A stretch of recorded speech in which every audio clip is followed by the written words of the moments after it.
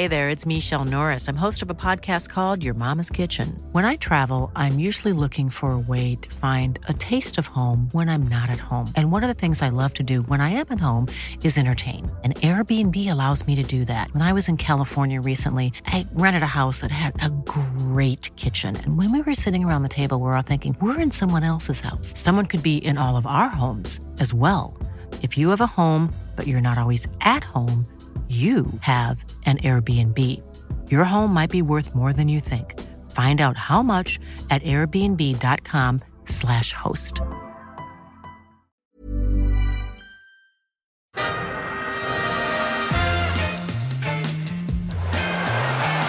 Ahí va a llegar el gol del Arsenal. Ozil. Marca Mesut Ozil.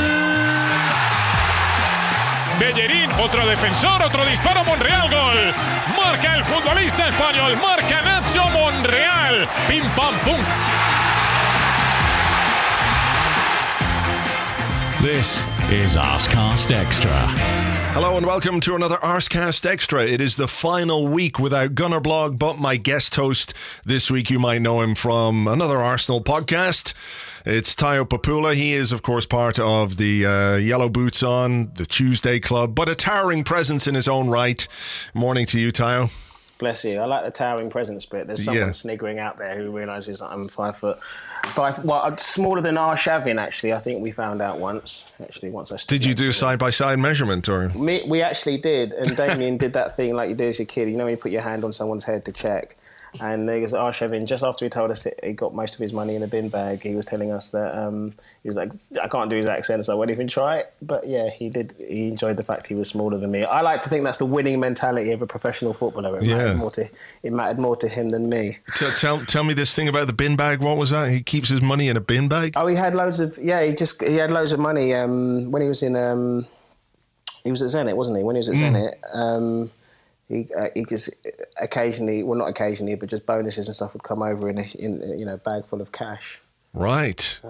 That's not bad. Bags full of cash are very nice. I've never had a bin bag full of cash, unfortunately. Theo Walcott left the club with bin bags last week. Did you see that? I saw that, and I heard the world's smallest violin playing in the background from it as well. But I hope he gets to. He'll come back and he'll get. He'll probably get what I call the new Arsenal reception, which is he'll probably get booed, which is ridiculous. Do you think? I don't think Theo Walcott will get booed. I don't think so. I heard the Ox getting booed. I think we should all do the polite Theo clap when he comes back, though. You know the ineffectual, noiseless clap that he kind of perfected over the years when he was being taken off. When he was being substituted, yeah, not a sound comes out of that Theo's clap. But your butterfly's wings are louder than that Theo clap. He left with his bin bags. I hope he does get a chance to come back and be appreciated, because I think he should be. Yeah, I don't think he's going to get booed. I mean, the Ox, I think, got a bit of booing because of the way it all happened. You know, the deadline day and the terrible performance at Anfield was his final parting gift to us all. What do you make of all this stuff? I mean, I know we're off topic here already, and I don't want to spend too long on it, but it's quite amusing, isn't it, that he scored a couple of goals and all of a sudden there's this like, the Ox is revitalised. All he needed was Klopp to get him going. After 17 years at Arsenal where he scored half a goal, now he scored 3 times in 5 months. Look at what a player, look at what this man has become. It's amazing, really, isn't it? It is amazing, but, we're living in an era of whatever narrative you've decided, you can fit the facts to it, Yeah. And it's exactly that. If you're a fan... If you're anti our manager, then this is proof that he's stopped training players, and look at what Sterling has been doing with Pep and so forth and so forth. And okay, so well done. The Ox played well against City, and we scored that good goal against City. And look, if maybe a change, the change is as good as the rest. Maybe anyone would have flourished if they'd been kind of stagnating at a club. It doesn't matter that it was this manager and this club, but as I say, if that's what you want it to be about, then that's exactly what you'll get. One man who is going to get booed when he comes back is Alexis Sanchez. He's definitely going to get booed, isn't he? I mean, really? No, he is. I mean, I'm not saying that it's right or wrong but he just is. There's no avoiding it. We can talk about him, and we will be talking about him a bit later, but there's no question that that's what's going to happen. Yeah, he'll get booed, but he kind of looks more like a villain than Theo. I mean, booing Theo is just like kind of, it's like kicking a puppy. Yeah, urinating on a baby lamb or something. You know what I mean? Or kicking a puppy, as you say. But Alexis can look dastardly, and it will fit the bill. But yeah, we'll come on to him, I'm sure. Yes, we certainly will. There's a bit to talk about in that regard. But look, should, just a little bit. Holy moly. But I think we should start with the football. Given and all that this is supposedly a football podcast and not just transfers. It was almost last week or this week, oh God, there's a game of football getting in the way of all the transfer news. This is terrible. But as it turned out, it was quite good. It was. Holy smokes! It was cold. I haven't been that cold at the Arsenal since. I think there was one Everton game in the Emirates which was absolutely freezing. I'm sure there's some old timers here saying, "Yeah, but you weren't at Winterslag away in 1980, and that was as cold." So you can never please everyone. But yeah, it was really cold. I surprised myself and everyone around me by getting there on time, which means that I didn't miss the first 2 goals, which I probably would have done if I got there at my normal time. Why do you get there late? What's that about? Are you just a late person, or is it just a habit or a superstition? Yeah, or no, what? it's just a bit like kind of Arsenal on the pitch. If it's 21 if it's 21 degrees and with a light breeze westerly and everything's fine, then we'll win. So I leave myself just enough time to get to the ground if the universe works properly and London transport wasn't rubbish, and the fact that the Highbury Islington hasn't been kind of blocked off for about the last decade. So I tend to get there a couple of minutes late to lots of tatting of people on block 32. But it was great. I mean, the football was brilliant. We set off in the right kind of frame of mind. I mean, we were helped by the fact that Palace were so poor. But you've got, I think it's not the first time, and we've done well at home recently, but you've got to put these kind of teams away. It was really exciting to see Jack Wilshere kind of looking quite imperious in the first half. It was great to see Alex Iwobi with confidence. And I mean, I'm saving him just because, you save the best to last. And it was just, I spent most of the game tumescent watching, Mesut Ozil. Really. So, but yeah, I mean, Palace were poor. Benteke was anonymous, but we did really put those. And I'm really pleased for Nacho Monreal come back into that side. 2 good corners. I mean, the first time you think, he's overhit it because it's possible, but he does it again, and Xhaka does it again, and we scored twice from it. And I think Cazorla, I think Monreal 2 assists. Yeah, a goal and 2 assists. 2 assists, 1 goal, 2 assists, which is I think as many as he's done in. That's more than Oxlade-Chamberlain has done in 15 years. And it just goes to show, it's as many kind of results than in his previous, I think, 43 Premier League games beforehand. Right. So yeah, pleased for him. Shame that he got substituted, but just a really nice, exciting. I was hoping for a 9. You see Palace and you start thinking 9-1, don't you? Is it possible? But 26 minutes in, it was like the old school Arsenal where we got to 3-0 at half time and then switched off. We could have gone. We could have gone to the pub. Could have gone to the pub then. So I enjoyed that though. I could see people saying afterwards on Twitter, and look, there's a lot to complain about. These days, there's a lot to discuss. There's a lot that you feel could be done better at the football club. But when you've been on the kind of run we've been on and playing the way we've been playing, and it hasn't been so great, and wins have been hard to come by, and goals even have been a little bit hard to come by. When you win a game 4-1, you can't complain afterwards that we didn't win 8-0. You just fucking can't. I'm sorry. Oh, really, Andrew? Yeah. Well, welcome to 2018 supporting football. It is bizarre. I get why people say, we could have really turned the screw. We could have really, we could have, but we didn't. And we won 4-1. And, it's been a long time since we've had a convincing win like that. I think the one against Huddersfield was a 5-0. But that was a strange one because it was quite close until maybe 65, 70 minutes in that game, and somebody elbowed Mesut Ozil in the head, and he got angry and started playing for 5 minutes and just took them apart. And there is something to be said. I mean, I think you said in on Sunday's blog, there is something to be said for that elation. But it was also nice. It was one of our lot, Bradley's birthday, so we got to. Knowing that you've got a nice sort of drink in the pub afterwards because you've got a win coming. I'm happy watching that movie for a change. I'm sick of the 78th minute equaliser and the 87th minute winner movie. I know it feels fantastic, but sometimes it doesn't work that way. Interestingly, I mean, Arsenal went 4-0 up in 22 minutes, which is the earliest a side has led in a Premier League game. Can you remember? Can you think what? Can you think what the other time that has happened in the Premier League? Where a side has been absolutely spanked 4-0 up in the 20 minutes? Is it when Liverpool beat us at Anfield? Is it? yeah.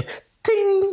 It is. So wow, we hold both that record on both sides. Wow. I know. This is the joy of this club. So it was nice to be on the other side of it, definitely. Yeah, and look, there's a lot to be said for a comfortable routine win. If it's pedestrian, I far prefer a pedestrian second half to a second half where you're thinking, where the fuck is a goal going to come from? We must get it, or you're trying to, get a lead or, pull one back because you've defended poorly and gone behind. I just much prefer it. I know it's not necessarily as exciting, or it doesn't necessarily generate as much discussion or agitation, but it was overdue. It felt really long overdue to come out and actually just take a team apart in the opening stages of a game. I mean, look, a couple of set pieces, normally Palace would defend those better than they did, I think, but we were efficient with the chances that we made. I was curious to see Xhaka on the corners with Ozil back, because Xhaka's been taking corners recently and they're hit and miss, They're a bit Oxlade-Chamberlain's first season. you know what I mean? But he put in good deliveries. You wait till Oxlade-Chamberlain scores from a corner, and that'll prove that it going to Klopp. If only Arsene Wenger had taught him how to score from corners. But you're right. Yeah, I mean, Xhaka's corners were. I think the first one was probably an accident, and then he did it again. That might be being a little unkind. But yeah, they were good deep corners. But I mean, the marking. Who is it? Is it McCarthy? MacArthur, perhaps? MacArthur, one of them who lost Monreal like that. And for it to happen again so soon after was fantastic from our point of view. But as you say, Palace they seem to be carrying a lot of players who... I mean, Cabaye was walked around, really. And last time I looked at Cabaye, I think, I thought he was quite good. This is what happens when you don't see a team each week. I'm sure Palace fans could tell me differently. But I forgot that Benteke was on the pitch. I mean, that's not just... I literally forgot he was on the pitch until he had one kind of offside touch in the second half.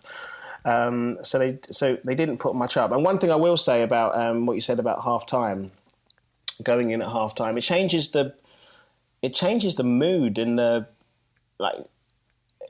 We've had, the Liverpool mood when we came off at half-time, when we'd been dreadful against them recently. As a player, that's got to be horrible coming out to in the second half when your team are just crossed arms, right, go on, impress me. It's really kind of toxic. And also, the one good thing about that at half-time, I saw that one person said on the comments actually, is that Ty from who wears all the Arsenal gear, when you said that I was doing... I was doing the Arsecast. It did remind me. I think it was half-time in the Liverpool game. This is something out of a Marvel comic, when the two heroes collide, Batman versus Spider-Man or something. But we had a situation, Monty Python couldn't have scripted it any better. You had Ty and our very own Keith Dover arguing in the urinals over some moot point. And I just looked and I just thought, if this is what terrible football... gets us to, then I could do another season coming 8th because it was hilarious. If only you should need a pocket recorder. That's the thing. You've got to capture those moments. I know. As a radio producer, I was gutted that I wasn't ready at all times. But yeah, it was just nicer in half-time to have a positive vibe, to be purring over. Let's talk about him. To be purring over that kind of Ozil performance in the first half, and to be purring over Jack. And I mean, everyone played really well. It's like one of those kind of touch rugby games where you look really, really good because you've got no opposition. Yeah, I mean, keeping Ozil now is so important, isn't it? I know it's a long shot at this point because, you know, at the end of January, he still hasn't signed a new contract. You know, the thing I'm clinging to now is the idea that Mkhitaryan and Aubameyang will signal some ambition that he can get behind. I think he likes Arsenal. He certainly likes London from what we hear. But, you know, just in terms of keeping our star players and keeping those players there in order to help rebuild the squad, whether it's Arsene Wenger that does it or somebody else, that squad needs to be rebuilt, and it would be much better if we could do that with Ozil in the side. Maybe we can siphon off some of that Sanchez salary towards him. I mean, there's been a lot of talk about kind of, you know, the money and the swap and so forth, but really, the way I look at it ultimately is that on Saturday, against not the best opposition, I know not the best opposition, you know, a fantasy player sparkled, and that is why I go to the football. You know, that is why I go to the football. I would have, you know, we've been spoilt for them over in the Wenger era. I mean, if you want to count, I'm sure so. I don't know if you want to count Dennis in the Wenger era. I appreciate it wasn't signed by him before anyone jumps in. But, you know, Robert Pires, you know how we both feel about him. Yes.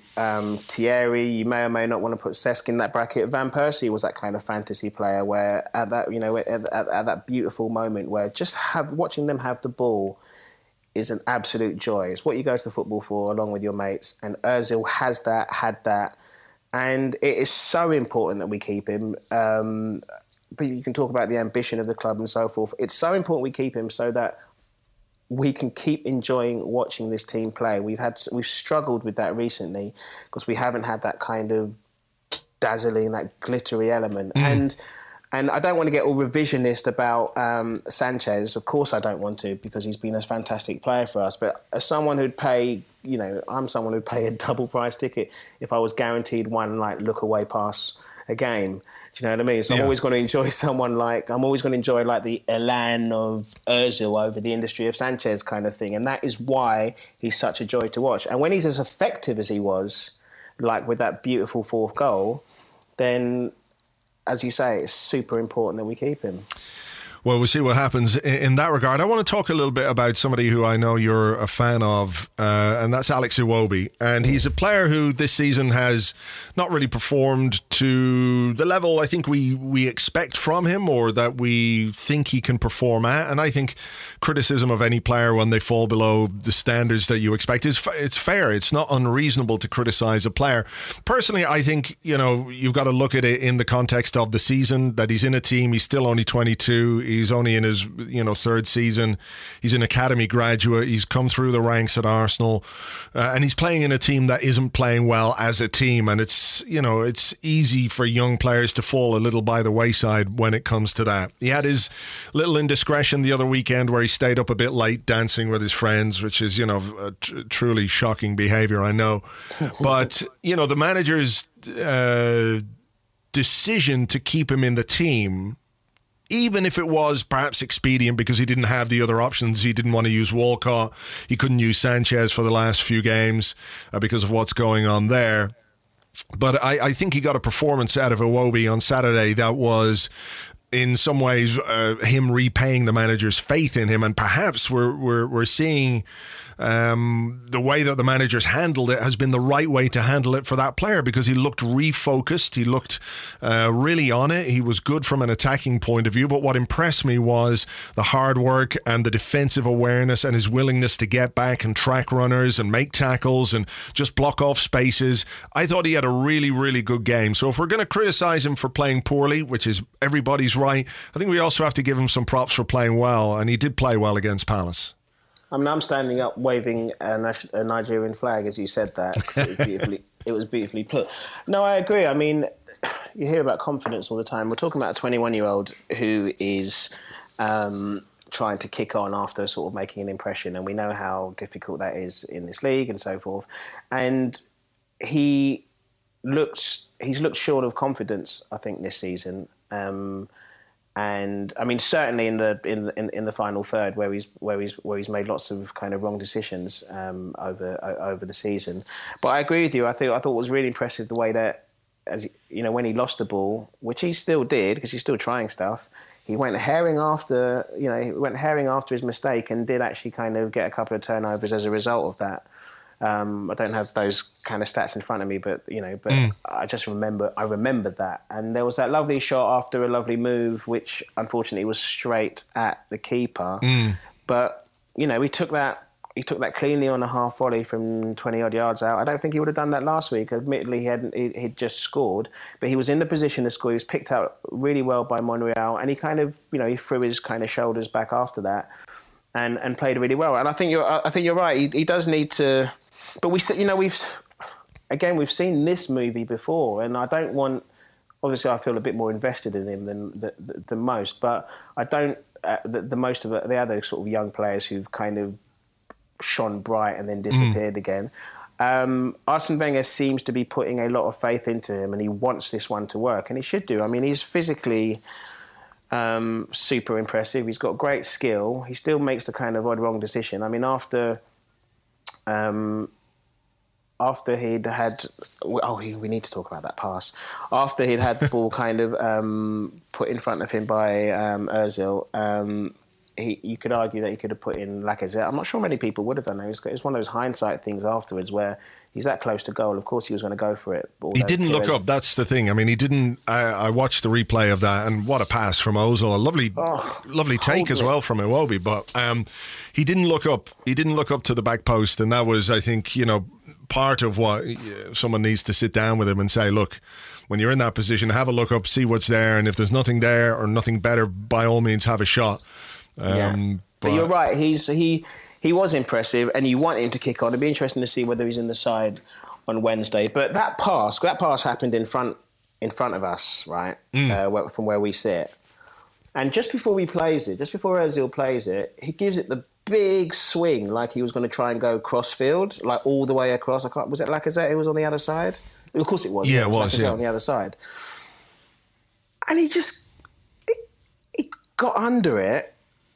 He conned everyone. It was some shape-shifting absolute juju. It lands sweetly on the enormous African thigh of Iwobi, who doesn't even have to break his stride. It was just such a gorgeous pass. I actually just soiled myself in my seat. So that was, that's the kind of magic we're talking about. That's the kind of, a more advanced player would have looked up and put that in. But I think he's worth sticking with. I think he's had a really tricky season, and it's really easy to criticise a 21-year-old. But I think Arsene Wenger's actually handled him quite well since his indiscretion. So look, there was a moment in the first half when Monreal went off after his very impressive cameo. Precautionary, they said. I saw Monreal put up an Instagram story. I don't know if you saw this, but he made a cake. He put up an Instagram story of himself making like a sponge cake of some kind. And the final part of the Instagram story was a picture of him eating the cake with the caption, "For my hamstring." So hopefully it's magic cake in that regard, because, we could do with him. Arsene Wenger shifted to a back four, put the extra man into midfield, as we suspected he might do.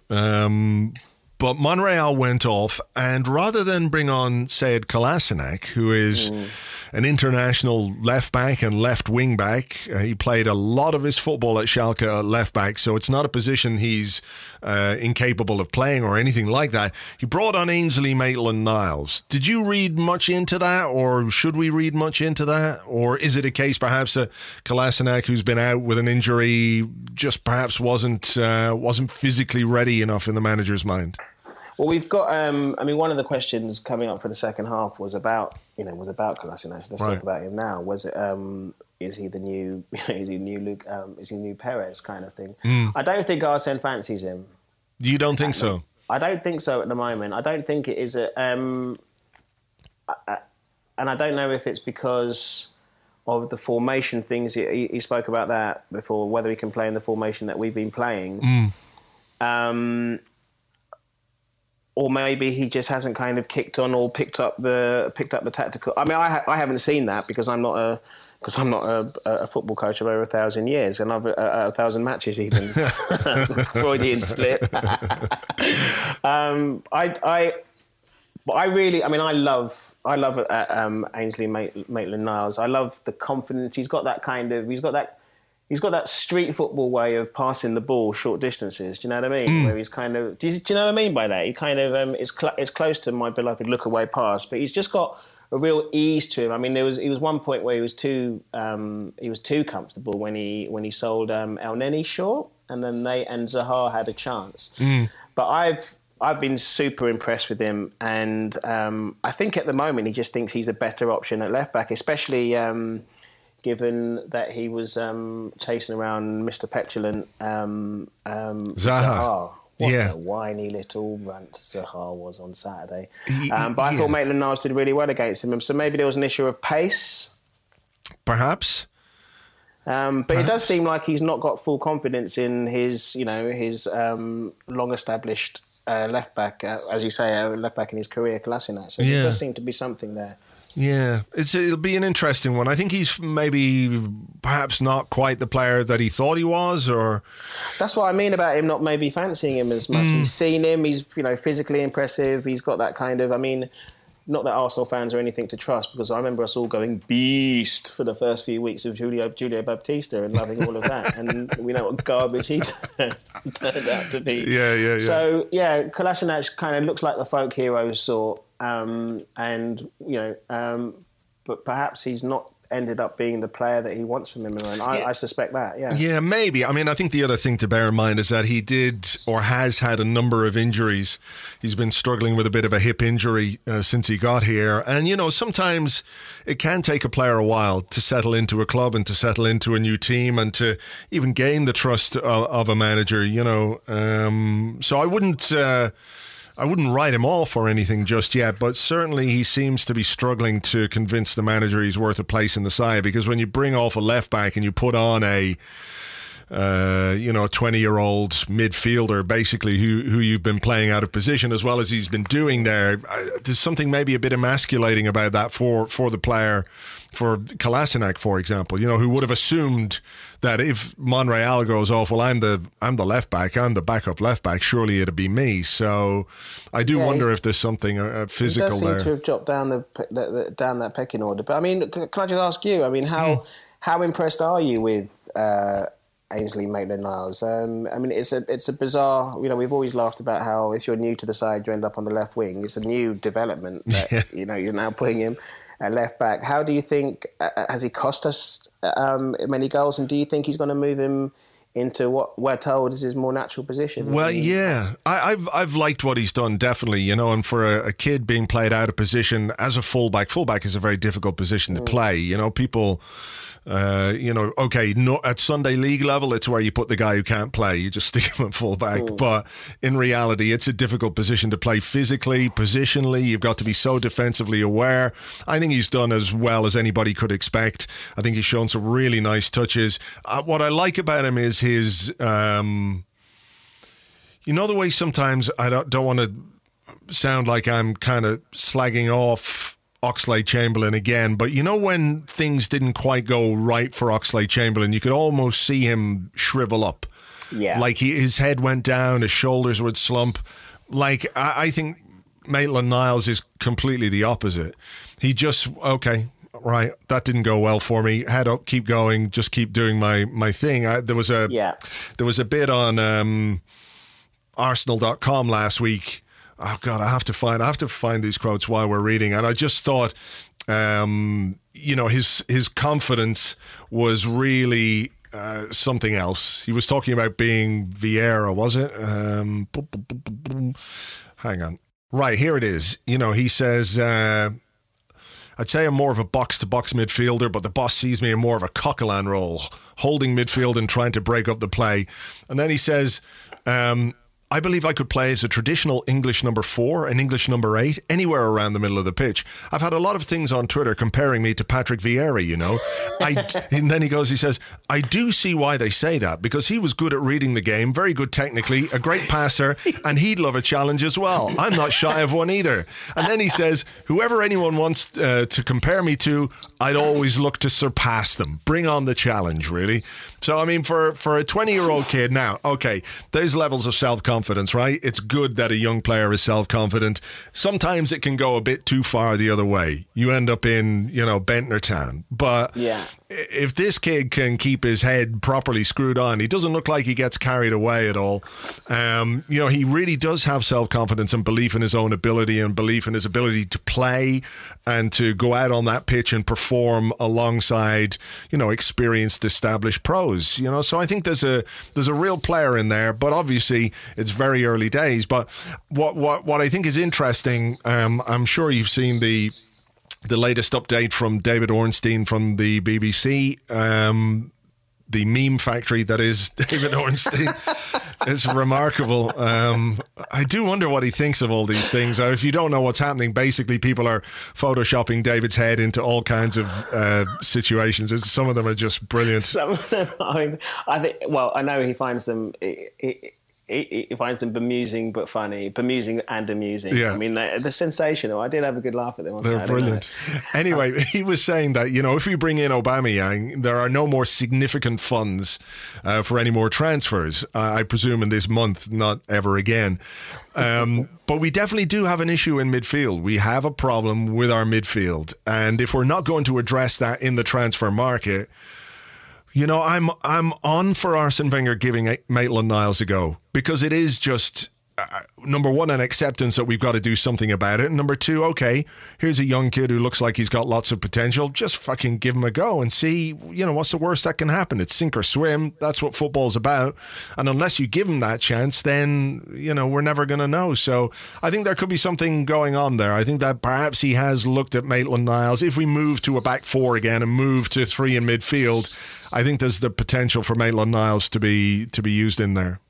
But yeah, and I think you're right, and everything you said about his confidence is backed up, as I said, when you see him on the pitch. But equally, we've just been talking about Alex Iwobi in the second, and second difficult season. Now, if Ainsley Maitland-Niles, whose position is even more central and even more crucial than perhaps you'd say, Iwobi's coming in that kind of attacking midfielder role where you can make a mistake.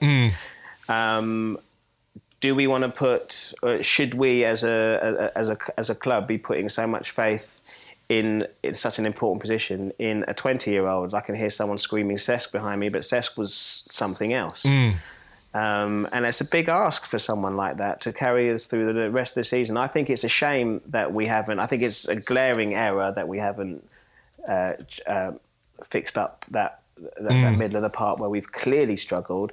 But maybe he's thinking. I mean, Elneny had a good game again against poor opposition, and Elneny had a good game. I'm not a massive fan of his, but maybe he's thinking that we can squeeze it through to the end of the season as we are. I'd be disappointed, but also pleased to see, because I've got my hopes for this season have taken a dive anyway, and I just want to enjoy each game now. Maybe it'd be great to see him and seeing more of Reiss Nelson, who has been really exciting. The flashes that we've seen as well. And look, we're promoting youth,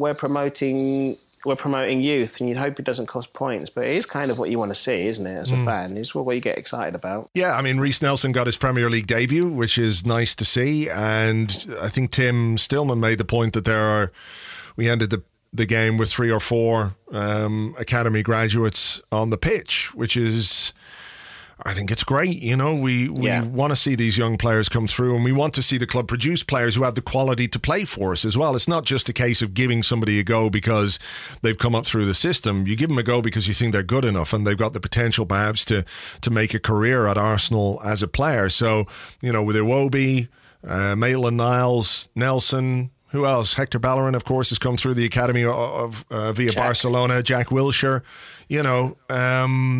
that's good. I think that's promising. And perhaps when you're moving into a an era that might be deemed a bit more collective than individual, which is what I think we're going to have to look at, and we'll deal with that in the questions, etc. That's promising, and we've had good crops of young players come through before. So it'll be nice to see that again. What I like about Maitland-Niles is that he had a really good season on loan at Ipswich. So he's gone and done some good hard yards in a hard league. I think he was given I feel I'm laughing now because I know how little you care about shirt numbers. We've talked about this before, and I'm so bothered by them, and you think I'm a dick because of it. But he was given the number 7. He was given the number 7, Andrew, at Ipswich. At Ipswich, yeah. Mick McCarthy loved him. He did, yeah. He said he was one of the best players that season. So I like the fact that he's gone and been robust somewhere before. Do you know what I mean? Yeah, I mean, McCarthy said something like, "Wow, what talent he has! He's really gonna, have a good chance of making it at Arsenal if he's given the opportunity." And to me, at the start of the season, he looked perhaps more like the kind of player who needed to go out on loan. But obviously the manager has decided with the Europa League and the opportunity that's given him to bring him through and develop him and develop some of the other young players as well. Because there's a couple of others as well bubbling under who haven't quite made the same impact. Obviously Reece Nelson catches the eye because he's an attacking player, but Joe Willock looks like a good young player as well. And Ben Sheaf is another one who they have very high hopes for. Eddie Nketiah as well. So there is this crop of young players. Not all of them will make it, but it's good to see them at least being given a chance to show what they can do. So. And look, I mean, we could have been doing an Arscast 2 years ago talking about whether Bellerin was going to make it or not after his pretty shaky debut. So, revisionist current history aside, I think Bellerin's been a fantastic addition, and this is someone who was given a chance. It doesn't always work, but you have to always try, and this manager has done that time and again, much to his detriment. So it's good to see. All right, well, look, we're going to take a little break here. We've done part 1. We've done the Palace game. We're going to come back and touch on all the other issues that are going on, all the transfers and all that kind of stuff with the questions and more in part 2 right after this. So happy. So happy. This is fantastic. So happy. Fantastic. The fans so happy. This is fantastic. So happy.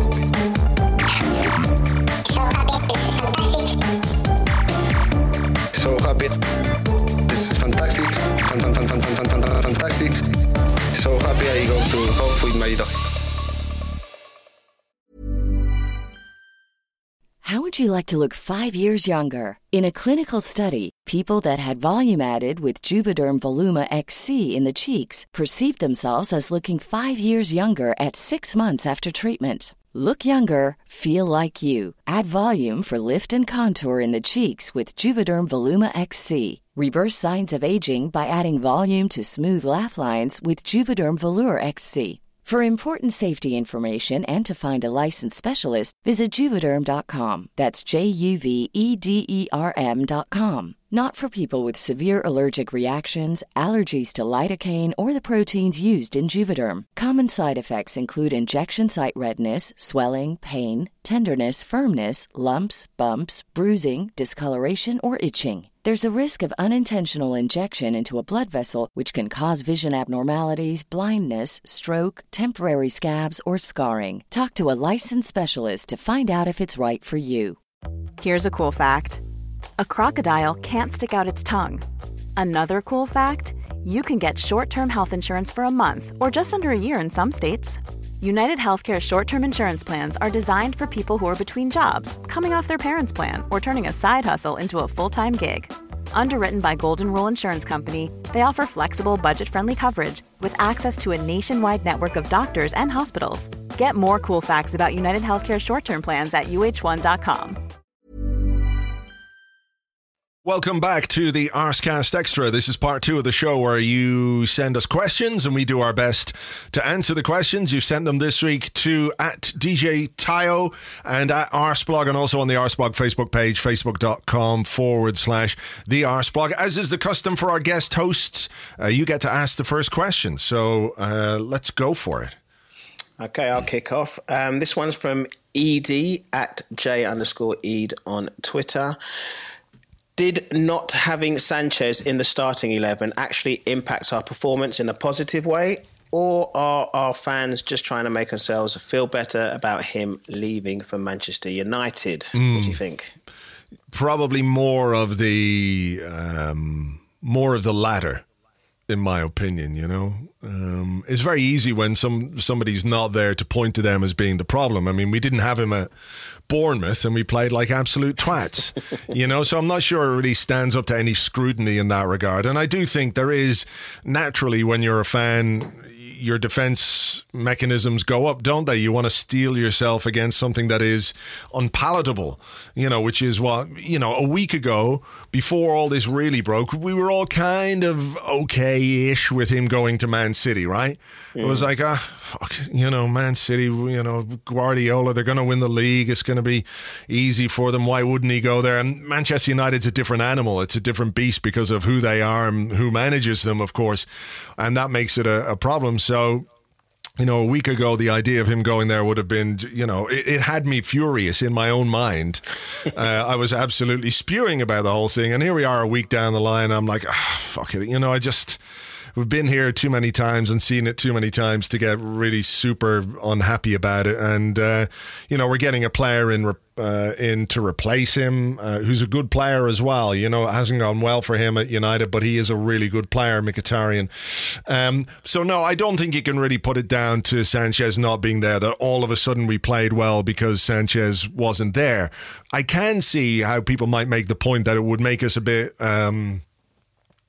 less reliant on him or his individualism, that there may be more of a focus on the collective and playing in a more organized way, because essentially what he was like a whirling dervish of just relentless energy and running, who wanted to do everything himself as much as he possibly could to help the team win and to win. That's all he was interested in, was winning. And you could question some of his behaviors and everything else, but I don't think all of a sudden that we played well because he wasn't there. He's not the most popular man in the dressing room, it's fair to say. He's been a difficult character at times. I think we can see, right? If you follow him on Twitter or you follow his Instagram, he's a strange man, right? That's not an unfair compliment or an unfair thing to say. He's a bit of an oddball. And, you know, that's it's not a criticism, it's just an observation. But, you know, as we talked about in the Arscast on Friday, even when he's away with Chile, you know, he's not necessarily integrated. He's not one of the lads in the middle making all the jokes and all that kind of stuff. So I agree with you. It's more one than the other. And I don't think our fourth goal, it's about others picking up the slack, and maybe in the way that, you know, in the last days of Thierry, where they just looked up and passed to him, they had to pass to him. There does seem to be a bit of of that with Alexis Sanchez. But just contrast, you know, someone has to pick up that slack, and just contrast him with the other best player in the team. Sanchez doesn't score that kind of fourth goal for us. Do you know what I mean? And the best bit, I mean, I love him. This is obvious, we all do. But just the way that Ozil ran off after he started the move, finished the move, just gave himself a little minute to run off by himself to congratulate himself after Lacazette scored, and they all headed towards Ozil, and he just looked kind of imperious like that. And that's the kind of, if not having, of course, you'd rather his goals and his industry in the team, but I also want the team to work better. And if people can pick up the slack, if Ozil picks up the slack, and indeed Mkhitaryan, then I don't think we're going to...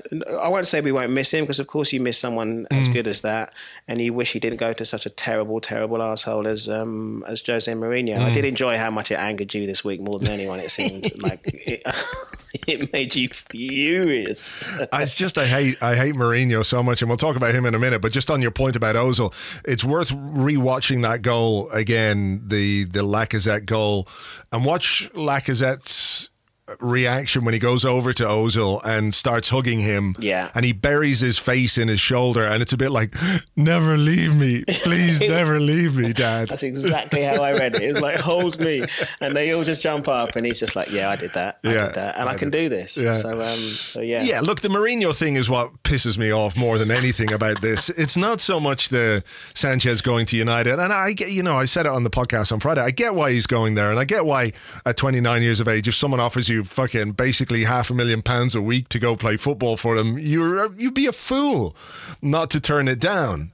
But the manager of Manchester United could be Phil Collins, and I would be even fucking less furious than I am about Mourinho. There's just something about him.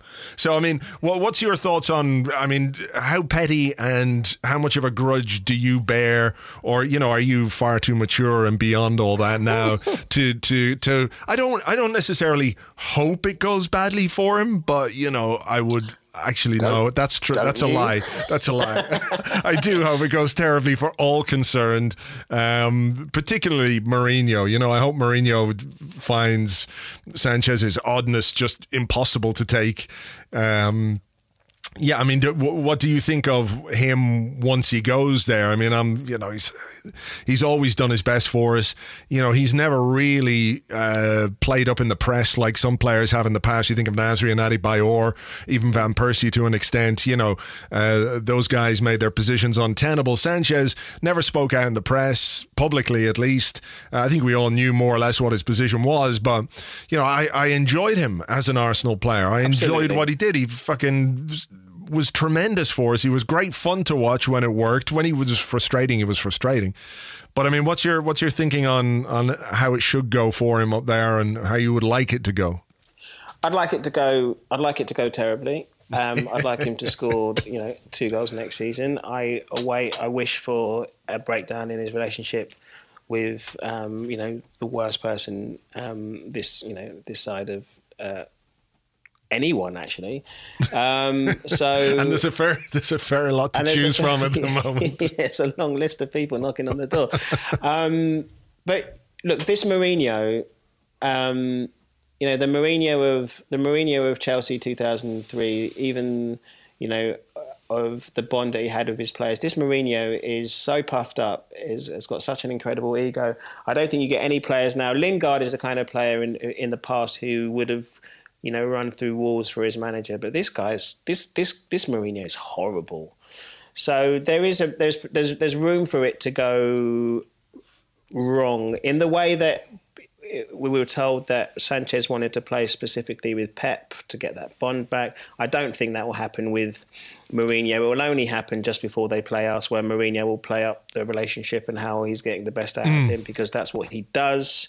So, but this one, I don't know. Maybe it's because we're getting a player the other way. Maybe because I don't think he will. I think this is it. I don't think Sanchez will propel Manchester United to the league title in the way that I'm still absolutely wounded by what Robin Van Persie did that season, which is something that I could never, they took our best player at the height of his powers and they weren't that much better than us at the time, and he won them the league.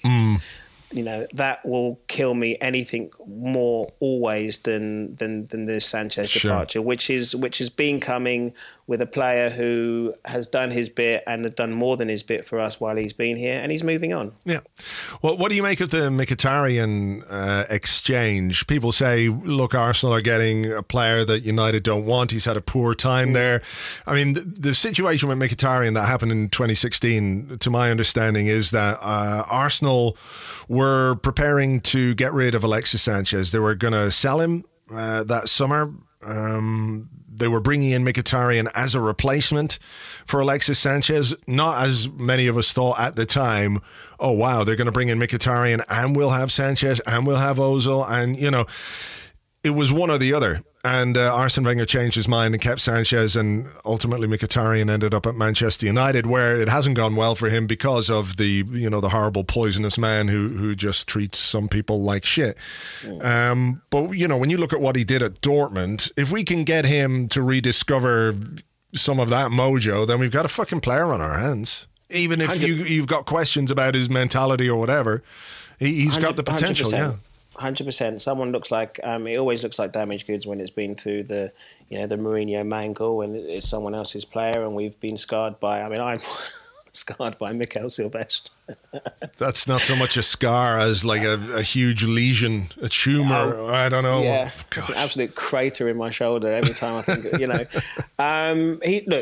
He's a very Arsene Wenger player. You're right. If you take it back to 2016 and you look at this player, here's somebody. Oh look, here's somewhere who plays between midfield and attack. I can already hear the press conference. He can play anywhere across the middle. He can play anywhere across the front if necessary. He's a very Arsene Wenger type player, and if you take away the baggage of it, then I think it is a very typical Arsene Wenger signing in the fact that there was someone else that we need more.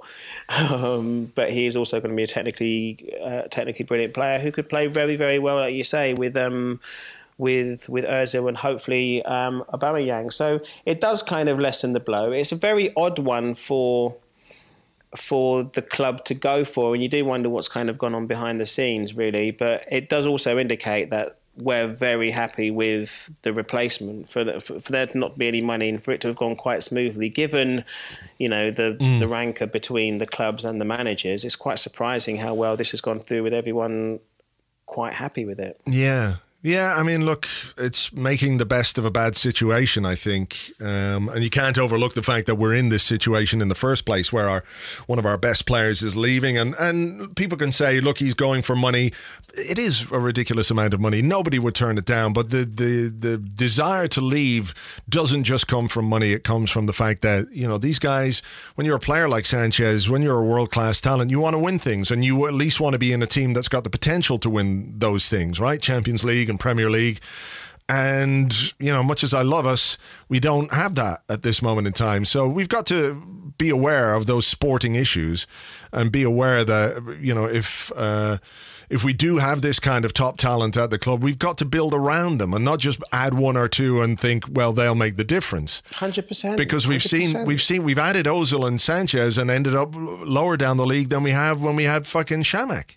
And it gets harder and harder. It's been fashionable over the years. It gets harder and harder to criticise these players who keep on leaving, because it stops being an accident.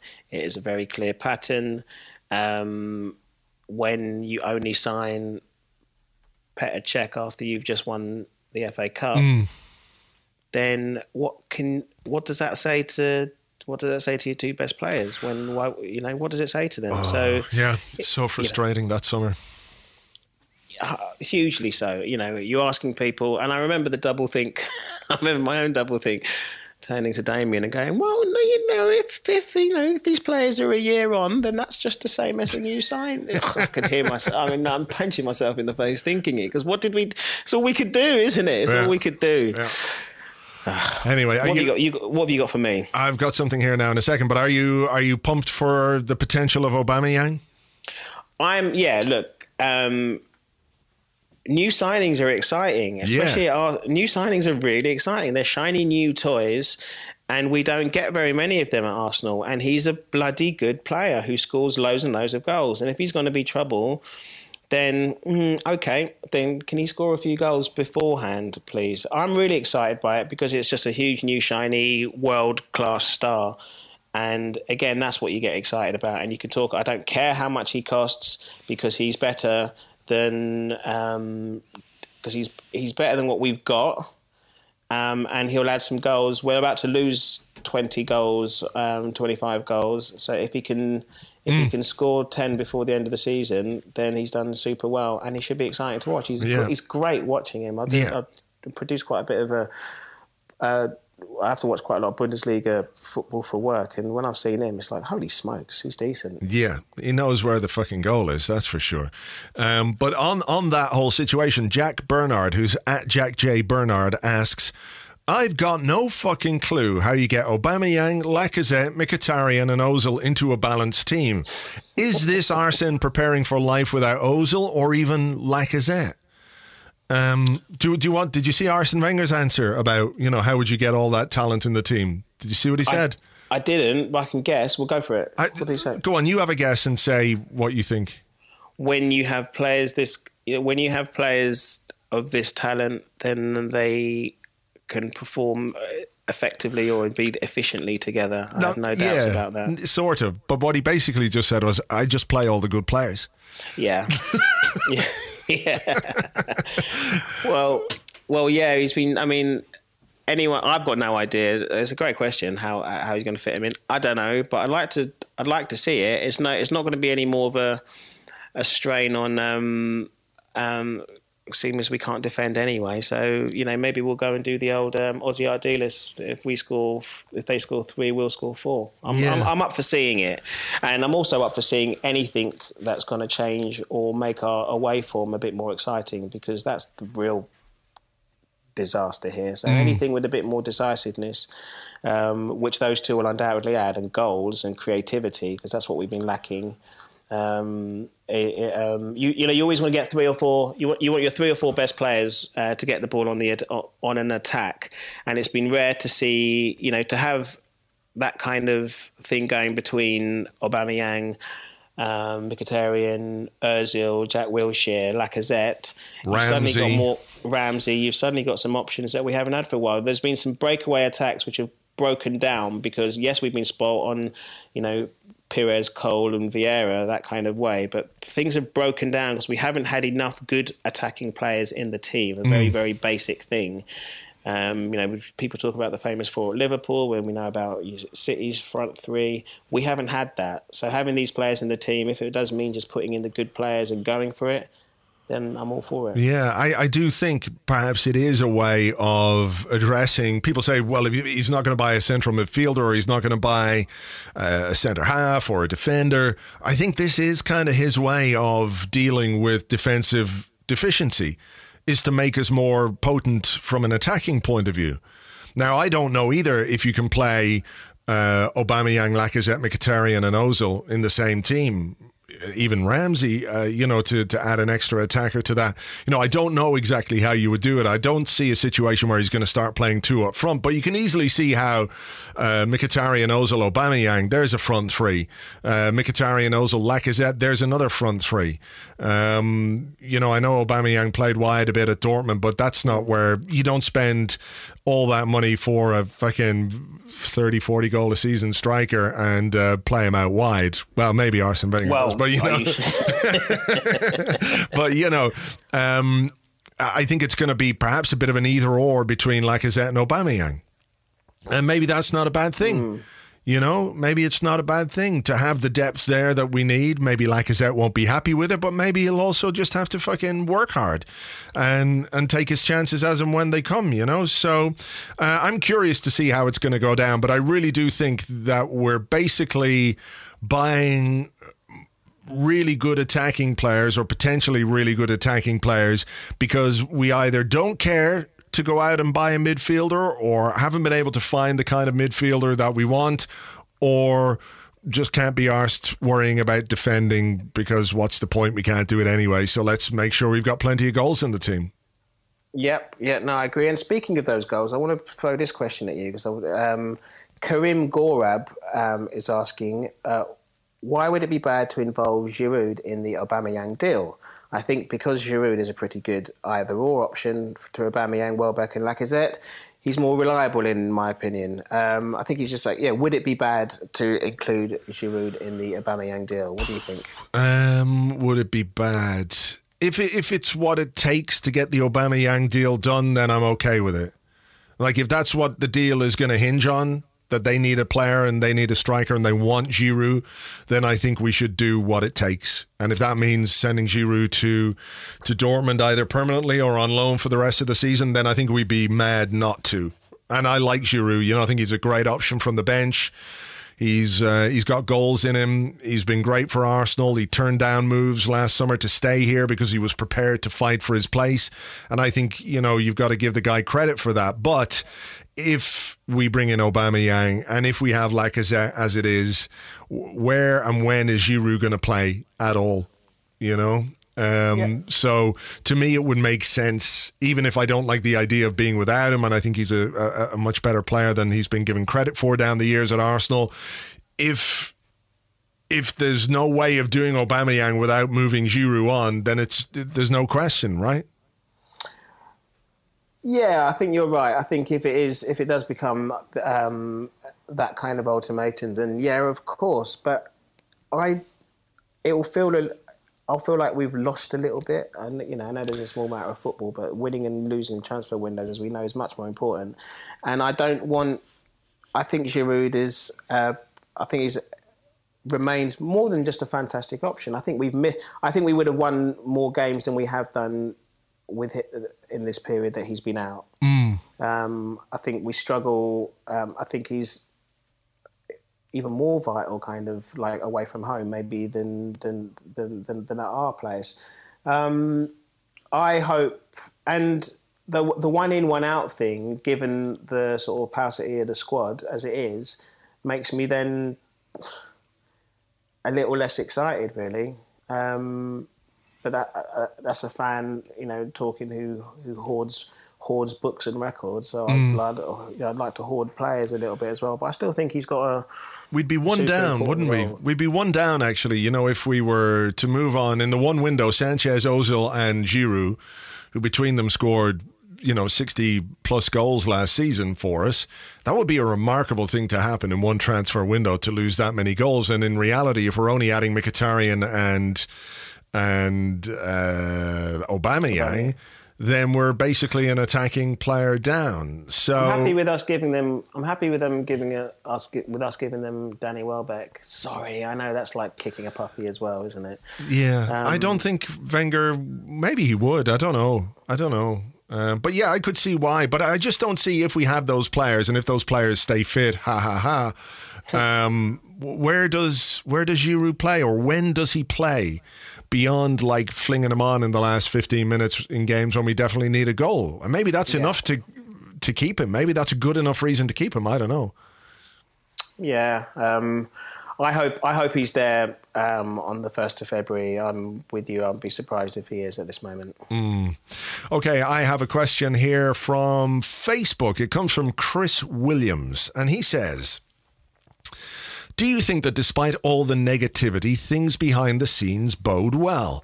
Backroom staff that seem free of Wenger's authority in their decision-making points to a change of guard in the near future. We just need the right manager to breathe life into the squad. In short, is Gazidis not the massive wanker we thought he was? In short, let's go. In short, I love that. Look, none of us really know. And we started off talking about sort of projections and you believe kind of what you want. I like to think that I don't think these kind of decisions and these kind of players and these kind of moves would have gone ahead this time last year. So maybe that answers the question. Do you know what I mean? It's like,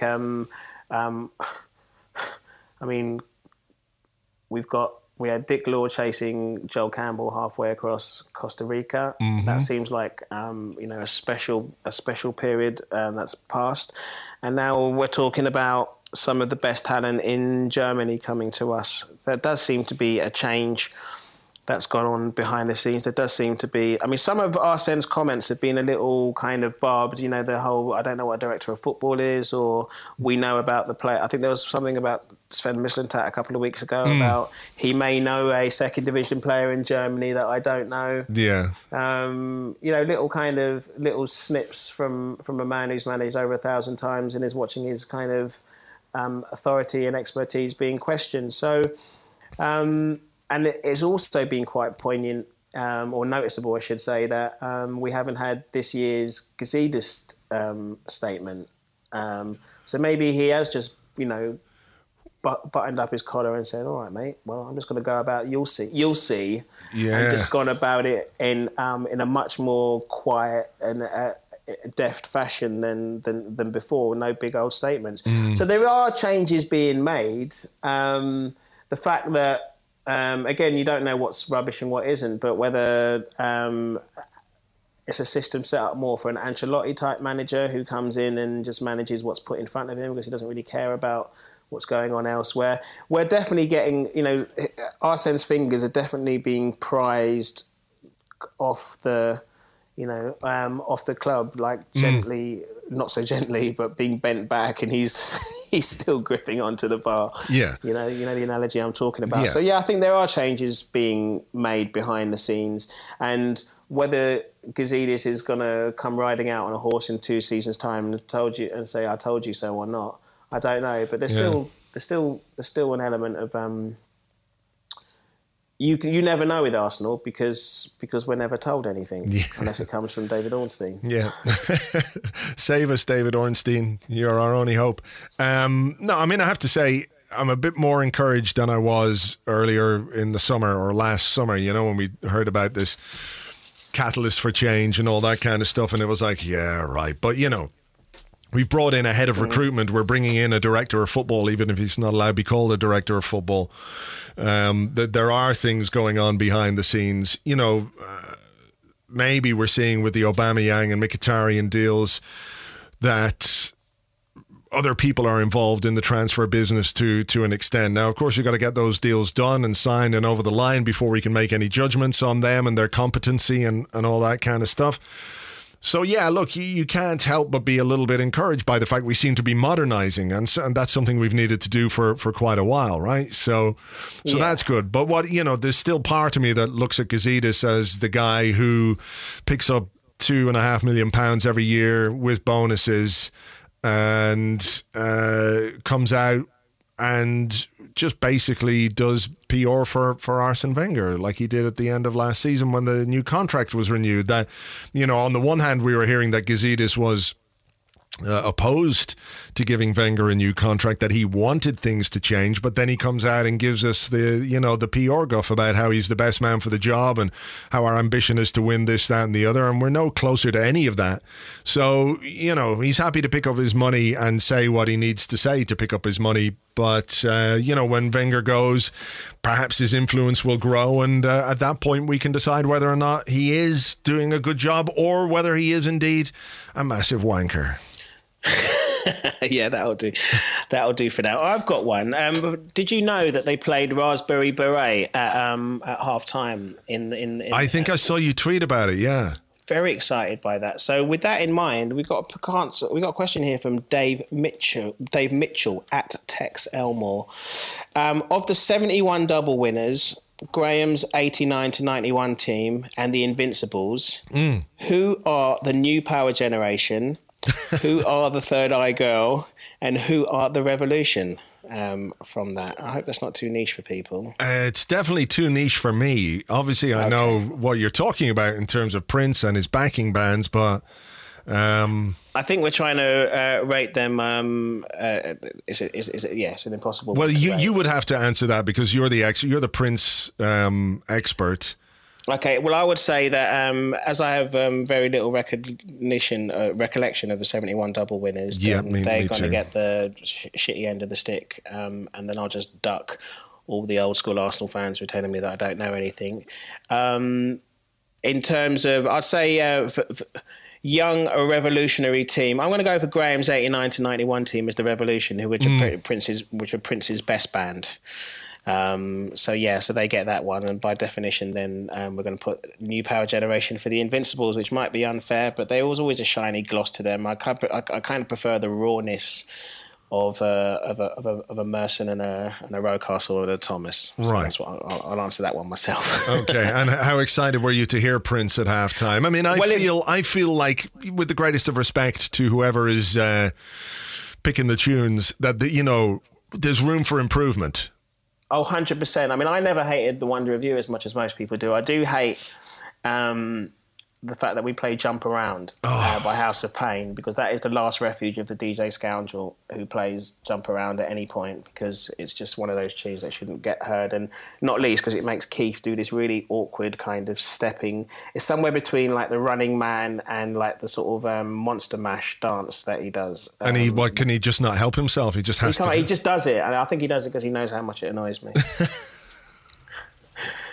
Yeah, there's definitely room. I mean, we could perhaps one of the other improvements that Ivan Gazidis could make is, have a DJ for a day situation at Arsenal where, well-known DJ fans, perhaps we could get you on, we could get, Giles Peterson on there, picking the tunes at halftime. That would be brilliant. I mean, you're partial to a late night Mixlr kind of session. This is true. So it's probably a good thing then that we put it in the middle of the day, so to keep the whiskey consumption down. But I reckon you should have a turn as well. Yeah, I'll have a go at that for sure. Yeah, that'd be great. Some really cheesy 80s stuff and loads of Bowie. That's what we get. But there you go.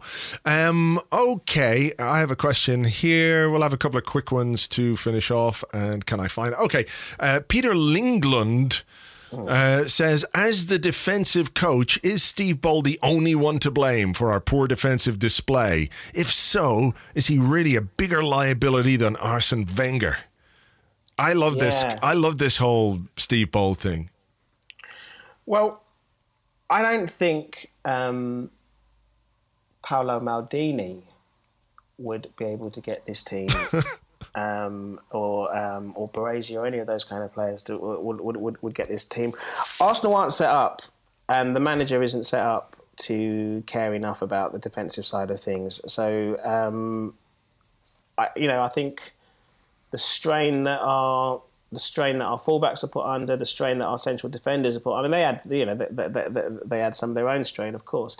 But the way that we set up to play football, I think you'd have to be a miracle worker to get that to change, really. I don't think it's I certainly don't think it's Steve Bold's fault. I think we've always had this, apart from when we had sort of self-taught superhumans like TA and Sol Campbell, and indeed Steve Bold himself. Sol Campbell was the last of the super centre halves we had, or am I missing one?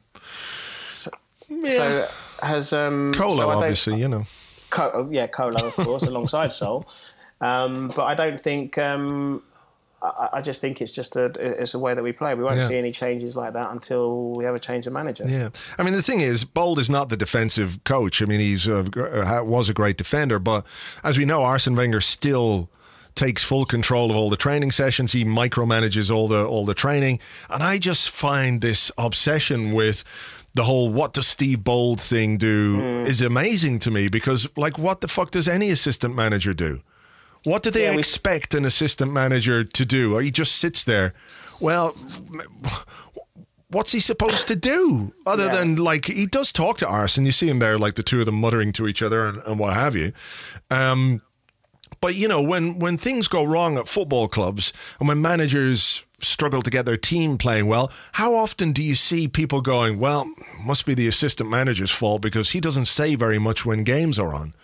It's bizarre focus. It's what we said again, Andrew. It's like, I mean, you'll find anything at this current time because and Arsenal have always had a special relationship with the fans in the sense that we said nothing. The club say nothing at all. And you start digging into, there's some, there's brilliant people on all aspects of the club now, whether it's the Swiss Ramble on the financial side of things, Tim every week for yourself, and so forth. People go and focus on stuff behind the scenes of the club, but it does feel like a bit of a reach to try and to lay anything specific at anyone else's door apart from the managers. Yeah. West Stand Tone, we were just talking about DJs, and they go, West Stand Tone is asking, we're making a farewell mixtape for Alexis, and you're each invited to submit one track. What is it? Okay, right. So we're making is this for Alexis to listen to on his journey to Manchester? Why not? Yeah, he got on his private jet yesterday. What was on the in-house player? That he's got tunes from everyone on here. Yeah, his taste in music is really bad. There's been a fair smattering of Phil Collins on his Instagram stories when he's like running through the garden slow motion with the dogs, and it's, take a look at me now, blah blah blah. He's got dodgy taste in music, but we want songs and we want music that he's not going to enjoy, right? Yeah. So you'd have to play him something that's like truly dreadful. This isn't music that's going to make us feel better about him going there or making a statement. Like, the only thing I could think of was Loser by Beck, because that's what I want him to be up there. But I'm going to have to go with something horrendous like that Galway Girl song by Ed Sheeran. That's truly one of the worst pieces of music ever. Tracy Chapman's Fast Car. That's cold. Sorry. I just want that on a loop. Like the whole Guantanamo Bay thing going on there. Just play it over and over again until he goes slowly insane. Something like that, I think.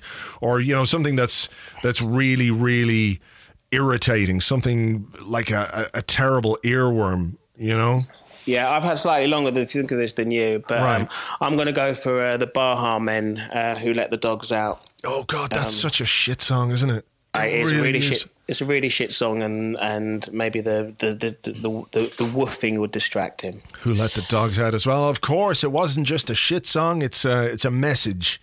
It's a message. It's a message to Alexis Sanchez. Okay, well, look, we hope he has a disastrous time up there. I think that's fair to say. We're going to leave it there for this week. Tayo, thank you very much indeed for filling James's shoes today. I appreciate it. Thanks for having me. It's been great actually listening to some different guests and stuff, and assuming that James comes back, in full health, then we can only celebrate that 8th place for the rest of the season. Yeah, there were a lot of people worried. There were a lot of people worried after we won 4-1 yesterday that something tragic had befallen him. Actually, I wonder, has he? Have you heard from him? No, I haven't actually. I'm just going to check his Twitter timeline. When's the last time he tweeted? 18 hours ago. He was talking to actually West Antone about Aubameyang's chrome car. Have you seen this? He's got a chrome motor car. Has it? Well, wow. Yeah. Wow. So he's coming in. He's going to keep a low profile. Yeah, exactly. Yeah. Not too many chrome cars around the streets of North London, I wouldn't have thought. Apart from yours, obviously, Apart from mine. I remember a story that, I don't know if it's ever true or not, but I heard that Kanu used to drive around or be driven around after games, just like sort of stopping around Finchley Park and stuff, talking to people, because he was a bit lonely. Really? I don't know if it's true or not, but yeah, you can sort of be a bit more anonymous in a sort of Toyota Prius than if you're going to try and do it in in a chrome Ferrari or whatever it is. I don't know what the fuck it is. No, but no, thanks for having me. Look forward to normal service being resumed next week. Thank you very much indeed. Thanks to all of you for listening. We don't actually have a game next weekend because it's FA Cup weekend, and of course we're not in the Cup, but we do have a game on Wednesday. I think I have a little quick question before we go. It's from Stuart Joseph at Stuart Joseph, who says, do you think Wenger will play our first 11 on Wednesday in the Carabao Cup, given the convenient rest next weekend? I think he has to. Yeah. I think he has to. I think it's a game that we need to win. It's a game that we want to win. It's all that we've got. It's the only trophy that he hasn't won. So if this is going to be his swan song, then let's take that. Look, it's 0-0. We've got a sign over, not so much a sign over Chelsea because we've drawn with them all the time, but which given how we've done against big teams is actually something to almost be celebrated. It's going to be the 5th time that we played them this season, and we're at home. We have to go all out for the win. Seeing Willian back, I've always been a fan of Willian actually, and he does seem to has caused us kind of historically a bit of trouble. But it should be a really good game with two teams really going for it. It's a cup tie with one game away from Wembley. What's not to celebrate? Yeah, I the only reason I ever wanted us to bring Willian into the club was so he could score with his testicles, so we could use the headline "Willian, it was really not in." Oh, yes. Come on. Yes, you've been saving that one. That's a beaut. Yeah, you can have that one. Chapeau. All right. We will hopefully find ourselves in a Wembley final this week if we can do the job against Chelsea. We'll discuss that in the Arscast on Friday and whatever else comes up. Obviously, there'll be some transfer business hopefully completed at that point, so we'll deal with that on Friday. Tayo, thanks again. Thanks to everyone for listening, and we'll catch you on the next one. Cheers.